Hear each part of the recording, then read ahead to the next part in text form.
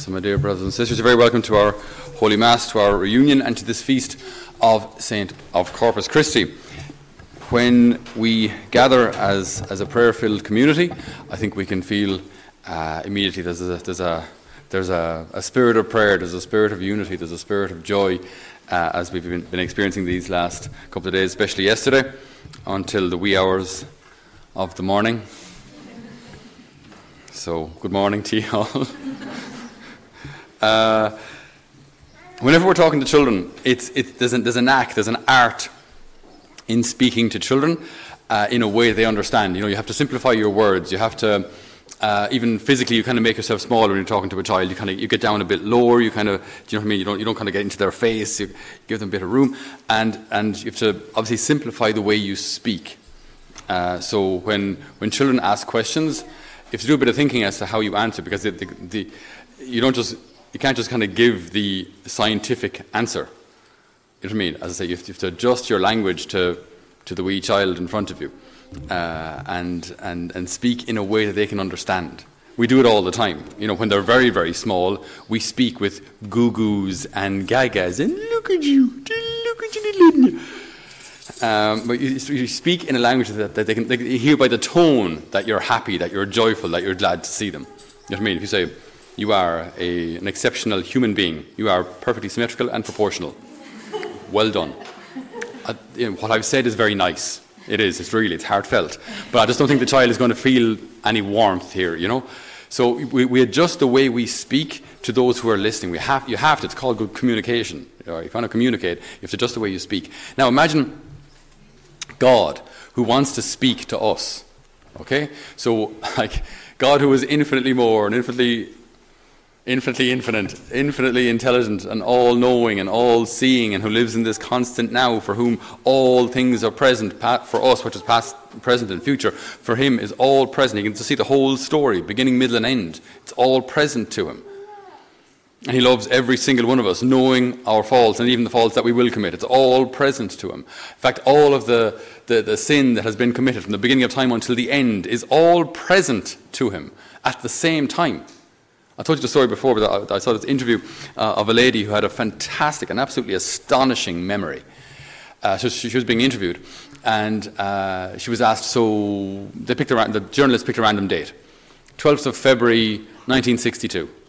And she said, that was graduation day in primary school. We had just done an English test the day before. I got 56%. And then they go back and verify and see it was all true. You know, but like just picking random dates, and she had it all stored in her head. And the journalist said, this must be absolutely amazing. Like, you can remember imagine reading a book and being able to remember everything. Imagine being able to remember absolutely everything. And she said, yeah, she said there are some advantages, but she said, I can also remember every single pain and rejection as if it just happened at the same time. That's also why the Lord allows us to forget things, because if we could hold on to everything at the same time, I think it would make life fairly difficult for most of us. So it's good that we're able to forget. It's good that we're not able to hold all of these things in our minds and just move on with life. But this is God, for whom all things are present. And thankfully, all of the good is also present. Every moment of adoration, every moment of gratitude, every prayer, every time we have come to him humbly and asked him for help or forgiveness or mercy, whatever it is, all of that is present to him too. We can't even begin to understand what on earth goes on in that divine mind, like, because it must be so, like, beautiful and tragic at the same time. It's so joy-filled and yet so full of rejection at the same time. So many people who love him and adore him, and so many people who could not care less. Indifference is even worse than being an enemy. Just be indifferent. I don't care if you're there, we're not there, I don't care. And all of that, to be able to hold all of that in your divine mind at the same time and still react with love. And still love. Surely at some point you'd say, look, I've just had enough. Kablooey, you're gone. Like, surely at some point you'd go over the edge and just sick of you. But no. Because God is love. Love isn't something he does. It is his very nature. His very essence is to love. So he can't not love, no more than you cannot be a human being. It's his nature. It's what he is. He is love. And so he responds to all of the rejection and the misconceptions and the hatred with love, and will do so until the end of time. So this is the God, you see, that we're dealing with. This is the God then who's trying to reveal himself to us, trying to speak to us in a way that we can understand. And as we have to kind of somewhat degrade ourselves, speaking to a child, making yourself so kind of ridiculously small and using really ridiculous words in order to be understood, which is perfectly normal, nothing wrong with it. This is what you must do when you're speaking to a child. God is doing similar things to us. He's speaking to us in such simple language that we can even just begin to start getting our heads around who he is and what he wants. So he comes to us in the simplest, probably most universal and common form of food. From Aztecs to Aborigines, bread was more or less a staple, pretty much everywhere. Grind up your wheat, add a bit of water, yeast. That's no yeast. Yeast, whatever goes into it, yeast, and walk away from it, and it magically expands, and then heat it, otherwise known as baking, and you're good to go for 2 or 3 days, I think. I'm a priest, okay, not a baker. But point being, it's just a really universal, simple food. Doesn't require any complicated ingredients. Same with wine, not so common here in Ireland, but generally speaking, in the known world at the time, again, it grew everywhere. So he comes to us in these simplest, common forms of food, and reveals himself to us through that. Becomes present to us in that form. Becomes present in us through that form of food.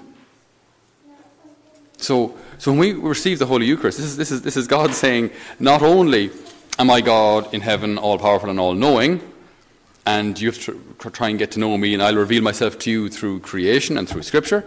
But then he takes a step down and says, look, I'll take on a human nature. So Jesus takes on a human nature, so he can walk and talk like us and suffer with us and bleed like us and actually die and experience mortality, which he couldn't experience mortality as God, because God can't die. But in this human nature, he absolutely could experience fear and rejection, all that we read and meditated over the Passion, death and resurrection, which we hear every year at Easter. Go through all of that. But then even there, it doesn't stop there. Even that's not enough to go through all of that. And it would have been. That really would have been enough. But he says, I will remain with you always, until the end of time. But his presence with us always isn't in a corporeal, a bodily presence like you see me. His presence with us until the end of time is in the Eucharist. There won't be any more Eucharistic adoration in heaven. But this side of eternity, this is how Jesus remains with us. This is the highest form of God's presence among us. The Holy Eucharist. It's God himself. This is my body. This is my blood. So what we experience here, what we receive here at every Holy Mass is God's absolute humility. Not only will I become man, I will become food. I will become food for you. Like, he can't defend himself. He can't walk away if someone is disrespecting him or blaspheming him or going to use the Blessed Sacrament for a black mass or sell it on eBay or whatever else can whatever other horrendous things can happen. He doesn't defend himself. I'll become food for you, and as such place myself at your mercy and hope that you will show the reverence to the Blessed Sacrament that it is due. And then the rest is left up to us. It's, again, the humility of God in coming to us in the Eucharist is simply astounding. Astounding. And that's why, like, when we have the privilege of doing Eucharistic adoration, it is exactly that, a privilege. You don't deserve a pat on the back. You don't deserve thanks. It's just completely normal that we would come to God after what he has done for us, after his expression of humility and love and tenderness and constancy, this constant outpouring of grace and mercy that we receive in every millisecond of adoration. Bless us, we don't deserve thanks for that. He did all the hard work. So an image which Archbishop Fulton Sheen used to describe or explain the Blessed Sacrament, I think is one of particular beauty. He said when a mother is feeding her child, she gives of herself for the life of the child.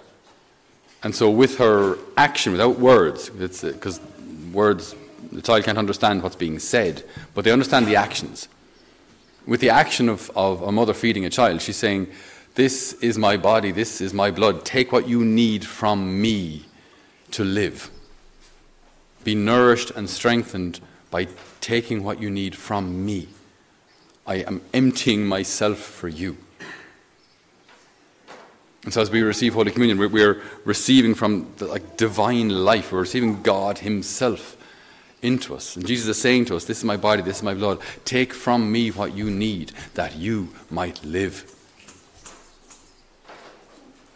So when we start to reflect on this, when we start to reflect on what Holy Communion is, what the Eucharist is, we can see why there's a Sunday dedicated to it on Corpus Christi. I mean, it's the least he deserves. It's the least he deserves. You can see why now those who do Eucharistic adoration are so passionate about it and promote it in parishes, thankfully across the diocese here and across the country and across the world, hopefully. We can see why Eucharistic adoration is so important as a preparation for this centrality of the celebration of Holy Mass. In order to refocus us, so every time we do Eucharistic adoration, we're now being drawn back into what this mystery of the Mass is all about. And it's so much more than just ticking a Catholic box in order to not feel guilty. It's gathering our family around this not just table, but this altar of sacrifice, this place where Jesus is offered to the Father for each one of us. And you and I then get to be nourished, healed, received, welcomed, embraced, enter into a holy communion with the Creator of the universe, with God who is love. I tell you solemnly, if you do not eat the flesh of the Son of Man and drink his blood, you will not have life in you. Then he goes on to phrase it positively. Anyone who does eat my flesh and drink my blood has eternal life. This is a divine promise. If you eat my flesh and drink my blood, you will have eternal life. If you receive me, if you enter into a holy communion with me, then you will have eternal life because we're in communion. I want you in heaven. I will do and have done everything humanly and divinely possible to get you into heaven. I want to be there with you. And so we ask the Lord today for a renewed love for the Blessed Sacrament. Maybe on the day of your first Holy Communion you were filled with awe and with zeal and maybe with a bit of kind of holy fear almost in receiving Jesus for the first time. Hopefully that was the case. Maybe you received Holy Communion on your first Holy Communion day not having a clue what you were doing. That's possible too. But we pray that if we've ever had an experience, a real encounter with the Lord in the Blessed Sacrament, that we will hold on to that and that can grow every single time we receive the Lord. That the Lord might live in us and that we can live in him. Amen.